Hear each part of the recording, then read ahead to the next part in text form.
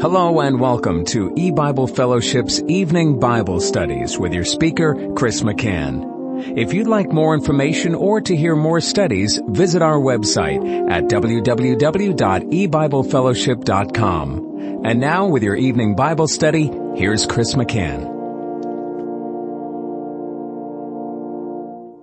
Good evening and welcome to E-Bible Fellowship's Bible study in the book of Revelation. Tonight is study number 16 of Revelation chapter 21. And we're going to be reading verse 7. He that overcometh shall inherit all things, and I will be his God, and he shall be my son.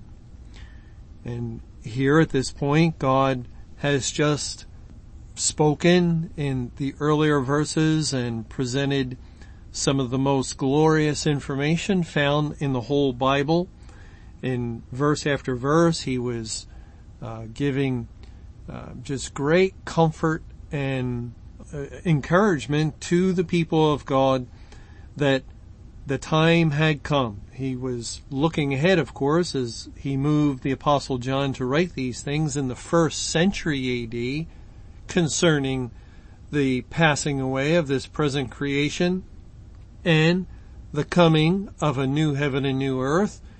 So, of course, God was looking ahead to that day, and now he's making a statement that ties in the promise given to Abraham of the land for an everlasting possession to him and his seed, to the elect who will receive the new heaven and new earth. Notice in verse 7, at the beginning of the verse, it says, he that overcometh shall inherit all things.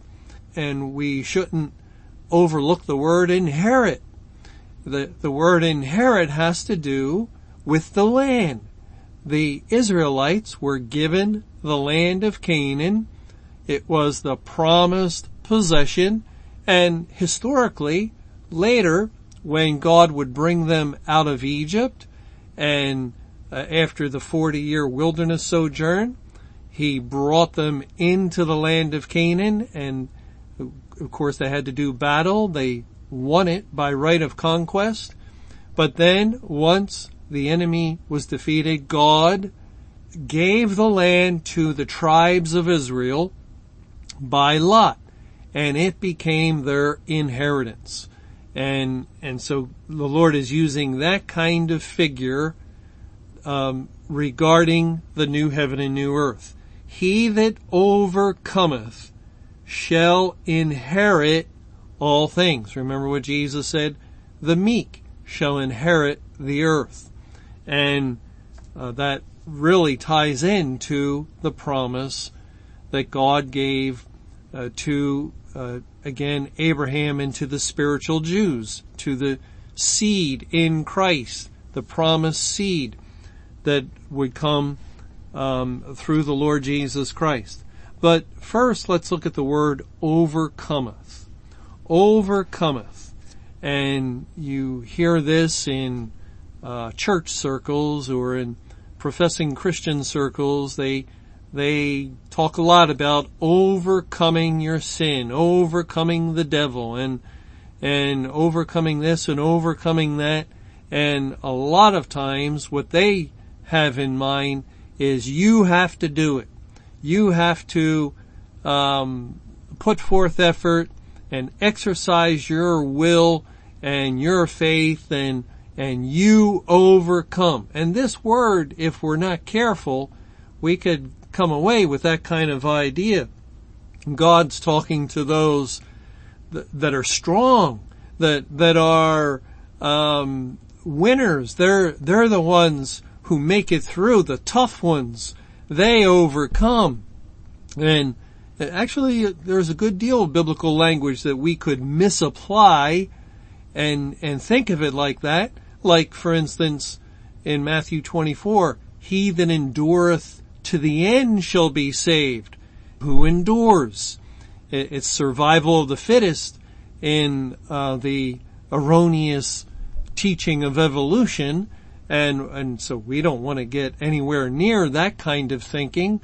No, it has nothing to do with the strong, the tough, the durable, the ones that are resilient and able to bounce back. They'll be the victors, the overcomers. That's not what God means. And it's not very exciting, and it doesn't cause man's ears to tingle when we just share the truth of the Bible. But the truth is that God is not looking at the individual sinner as the overcomer. He's not looking at you or me or anybody else except one. And that would be the one without sin, the one who bore sin for his people, but he himself was sinless. In 1 John chapter 5, it says in verses 4 and 5, "For whatsoever is born of God overcometh the world. And this is the victory that overcometh the world." The word victory is the same word overcometh. This is the victory that overcometh the world, even our faith. Who is he that overcometh the world? But he that believeth that Jesus is the Son of God. And the way this is written, especially verse 5, again, we could easily get the wrong idea and think that it is through our belief, our faith, that we will overcome. And if we're failing, if we're not overcoming as we think we should, then it's because we lack faith, we lack belief. And no, actually God tells us twice in verse 4, "For whatsoever is born of God overcometh the world." And how does someone become born again? In order to be an overcomer, ye must be born again. And how can I be born again? Or any man or any person be born again? And of course today there's no more salvation, but when God was saving, in the day of salvation, the acceptable year of the Lord, it's also known as the acceptable time, at that period in history, God would grant faith. He would give a person a new heart and a new spirit. He would do the work of saving. And we were saved or justified not by our own faith, because our own faith is a work. And Galatians chapter 2 tells us no man is justified by the works of the law. And God does command that we believe. Take a look at 1 John 3 verse 23. "And this is his commandment." That's what the Bible just said. This is his commandment, that we should believe on the name of his Son Jesus Christ and love one another as he gave us commandment. This is his commandment, that we should believe. And remember that verse in Acts that so many like to go to? Believe on the Lord Jesus Christ and thou shalt be saved. Well, that's a commandment. This is God's commandment, that you believe. And yet they think that they can keep that commandment. I can keep that commandment. I'll believe and then I'll be saved. Believe on the Lord Jesus Christ and thou shalt be saved. It's simple. Any child can understand it, except they're in error. They have made a grave mistake. They have fallen into a trap, because God is commanding. This is his commandment, that ye believe. And whenever God commands something, the response is a work. So if God says that you shall not kill, or if God says you will not steal, thou shalt not steal, or honor your mother and father, and which is the first commandment with promise. Whatever God says, does the church then say, well, God says, He commands me to keep the 10 Commandments. I'll keep the 10 Commandments and I'll be saved. No, they don't say that. Why don't they say that? The Jews were misled along those lines when God commanded them to be circumcised and to follow certain ceremonial laws or sacrificial rites, and they fell for that snare. But the church learned, they can see Galatians 2:16 says no man is justified by the works of the law. Then I'm not going to think that any work can save me, any act of or attempted act of obedience to a commandment of God, that's a work. And I'm not going to get into that trouble like Israel did. But then they fall into the trap when God says believe. Believe on the Lord Jesus Christ. When God commands, believe. And they run headlong after it and they believe, and now they're convinced I'm saved because I believe. And really, it's because they did a work. And so it's never our faith that is in view when it comes to saving faith. It's always the faith of Christ. No man is justified by the faith of the law, but by the faith of Jesus. And I'm going to read Galatians 2:16 because I referred to it at least a couple of times. It says in this verse, Galatians 2, verse 16, knowing that a man is not justified by the works of the law, but by the faith of Jesus Christ. Even we have believed in Jesus Christ, that we might be justified by the faith of Christ, and not by the works of the law. God might as well add there, not by our faith, but by Christ's faith. For by the works of the law shall no flesh be justified. So when God says, this is the victory that overcometh the world, our faith, He does not mean the belief that a person musters up, stirs himself up. I believe in Jesus. I believe. Now I'm justified. Now I'm an overcomer. No. Our faith, if we're truly a child of God, is if God has done the work of salvation in us and made us born again, our faith is Christ faith. His saving faith, His work of faith becomes our salvation. And that's what God has in view. And that is what overcomes the world. That is the only thing that overcomes the world. It is what gives the victory to those that God has saved. And so that's what Revelation 21:7 has in mind or in view. He that overcometh.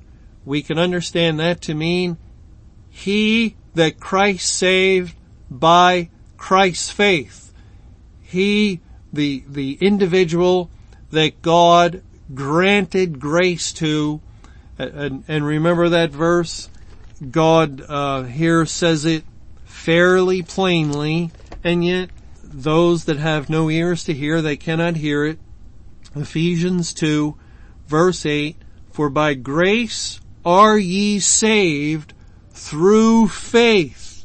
And now, unless someone think, my faith, my belief, God follows that statement up with, for by grace are ye saved through faith, and that, referring back to faith, and that not of yourselves.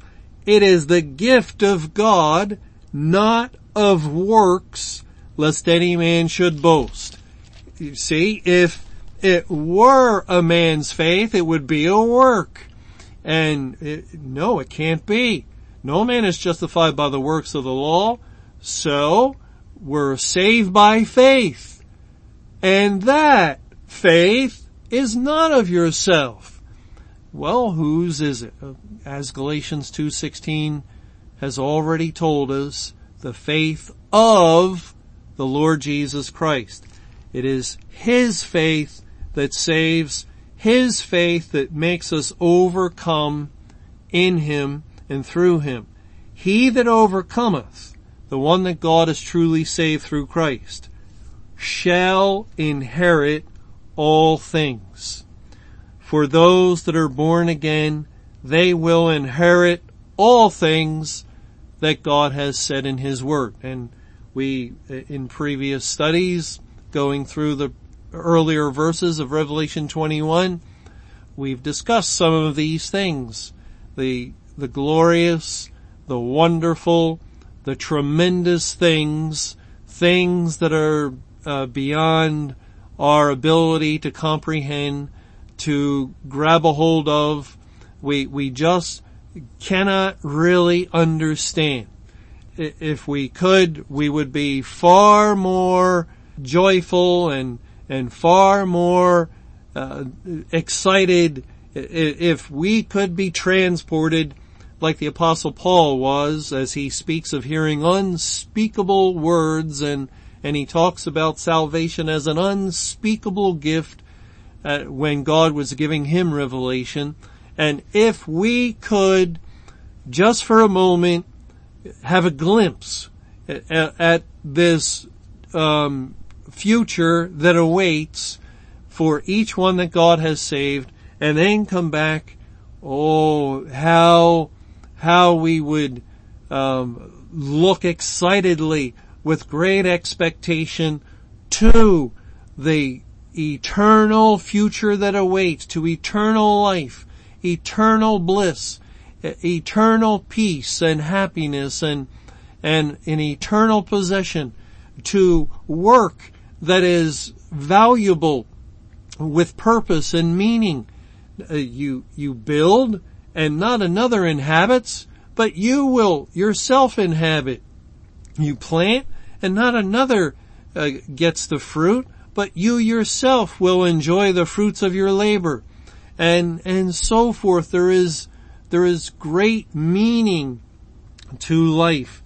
And God says that the one He saves will inherit all things. And this goes back again to the promise to Abraham. If we go to Genesis 15, it says in verse 7, "And he said unto him, I am Jehovah, that brought thee out of Ur of the Chaldees, to give thee this land to inherit it. And he said, Lord Jehovah, whereby shall I know that I shall inherit it?" And then he tells him to offer these sacrifices, and there's actually instruction in that, as the sacrifices point to Christ, and it's through Christ that we can know that we are heirs of promise, heirs of the things that God has said in His Word. In Exodus chapter 32, it says in verse 13, "Remember Abraham, Isaac, and Israel, thy servants, to whom thou swearest by thine own self, and sayest unto them, I will multiply your seed as the stars of heaven, and all this land that I have spoken of will I give unto your seed, and they shall inherit it forever." See how God just inserts that little statement, forever. If it didn't say that, well, we might tend to think He's speaking of national Israel, physical Jews, the actual physical land of Canaan. But God very consistently places these kinds of statements for an everlasting possession I will give it to you and your seed. You will inherit it forever. It is not anything, therefore, that's a part of this world, any land, and anything at all, because nothing that's a part of this creation will endure forever. It must be a new creation, a new land, a new earth. And that's what God says in Psalm 25, where he begins to expand on the promise to Abraham and to his seed. In Psalm 25, verse 13, his soul shall dwell at ease, and his seed shall inherit the earth. That's where Jesus came up with that statement in the Beatitudes, the meek shall inherit the earth. He's drawing it from the Old Testament. God has promised already in the Old Testament that the meek would inherit the earth. And the word earth in the Old Testament is sometimes translated as land. We read in Psalm 37 where God really spends a good deal of time in this psalm going over the promise of a new heaven and a new earth. And he says in Psalm 37 verse 9, for evildoers shall be cut off, but those that wait upon Jehovah, they shall inherit the earth. In verse 11, but the meek shall inherit the earth, and shall delight themselves in the abundance of peace. Also, this whole psalm is really worth spending time in, but for our purposes, we're just picking out a few verses. In verse 20, but the wicked shall perish, and the enemies of Jehovah shall be as the fat of lambs. They shall consume, into smoke shall they consume away.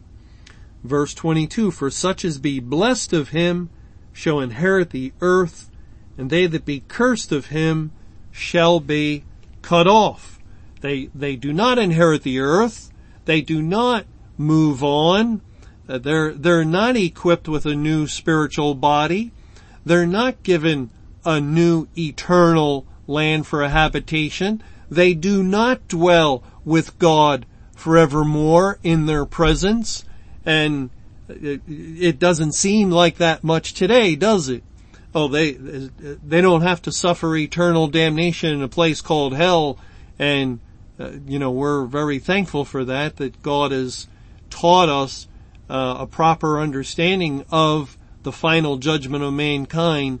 But it also tends to make us think, well, their punishment isn't all that bad. Well, not until you see how great the blessing is, not until you're in the new heaven and new earth. You're in that new creation. You're suited with a new spiritual body, and you begin to enjoy the pleasures at the right hand of God forevermore. And then, as we go on into eternity, we won't consider it nor remember the former things, but certainly the longer, the further, the deeper that the elect go into this eternal future that God has prepared for his people from the foundation of the world, and now has given and it has fulfilled his promise and has blessed his people just incredibly, and as far and for as deep and as long as that continues on, blessing, that is the judgment and the penalty of all the wicked that died like beasts and were annihilated, and they were cut off and they ceased to be. It's a horrible thing. It's a horrible thing that they do not partake nor enjoy these rich blessings that God has bestowed upon his people in such abundance. But God is focused on his seed, the promised seed, they will inherit the earth. And so it says also here in Psalm 37 in verse 29, the righteous shall inherit the land and dwell therein forever. You see how God is not calling it earth. And by the way, that's the same word, same Hebrew word translated as earth in other places in this same psalm. But here, the righteous shall inherit the land and dwell therein forever. That sounds very similar to if you were to take that verse out, you could put it in Genesis 17, for this land will be an everlasting possession, or it matches what we read in Exodus 32:13, they'll inherit it forever. And yet here God clearly is describing the new earth. And the new earth is the fulfillment of the promise. There's absolutely no question or doubt about it. And then in verse 34, wait on Jehovah and keep his way, and he shall exalt thee to inherit the land. When the wicked are cut off, thou shalt see it. And of course that agrees and matches exactly our present situation. Since May 21, 2011, God has saved his people. The seed, the promised seed, has been gathered, and they're left on the earth to be tried and tested, as it says in Zechariah chapter 13. And God says in verse 8, and it shall come to pass that in all the land, saith Jehovah, 2 parts therein shall be cut off and die, but the 3rd part shall be left therein. And that's the elect. They are left. They endure the fire. They come through the fire to the end. Then God lifts them up. He exalts them into the new creation. And it says in verse 9, I will bring the 3rd part through the fire, and will refine them as silver is refined, and will try them as gold is tried. They shall call on my name, and I will hear them. I will say, it is my people. And they shall say, Jehovah is my God. And notice how that relates and ties in with Revelation 21:3. Behold, the tabernacle of God is with men, and he will dwell with them, and they shall be his people, and God himself shall be with them and be their God. You see how Zechariah 13 then fits in with coming through till the end when the world passes away and God creates a new heaven and new earth. And now that they will inherit the earth, and they have seen the cutting off of the wicked. Thanks for joining us for E-Bible Fellowship's Evening Bible Studies. You can hear these studies Monday through Friday over Paltalk, Skype, E-Bible Fellowship's webcast audio, or over your phone. For more information or to hear other studies, visit www.ebiblefellowship.com. Until our next study, may the Lord's perfect will be done.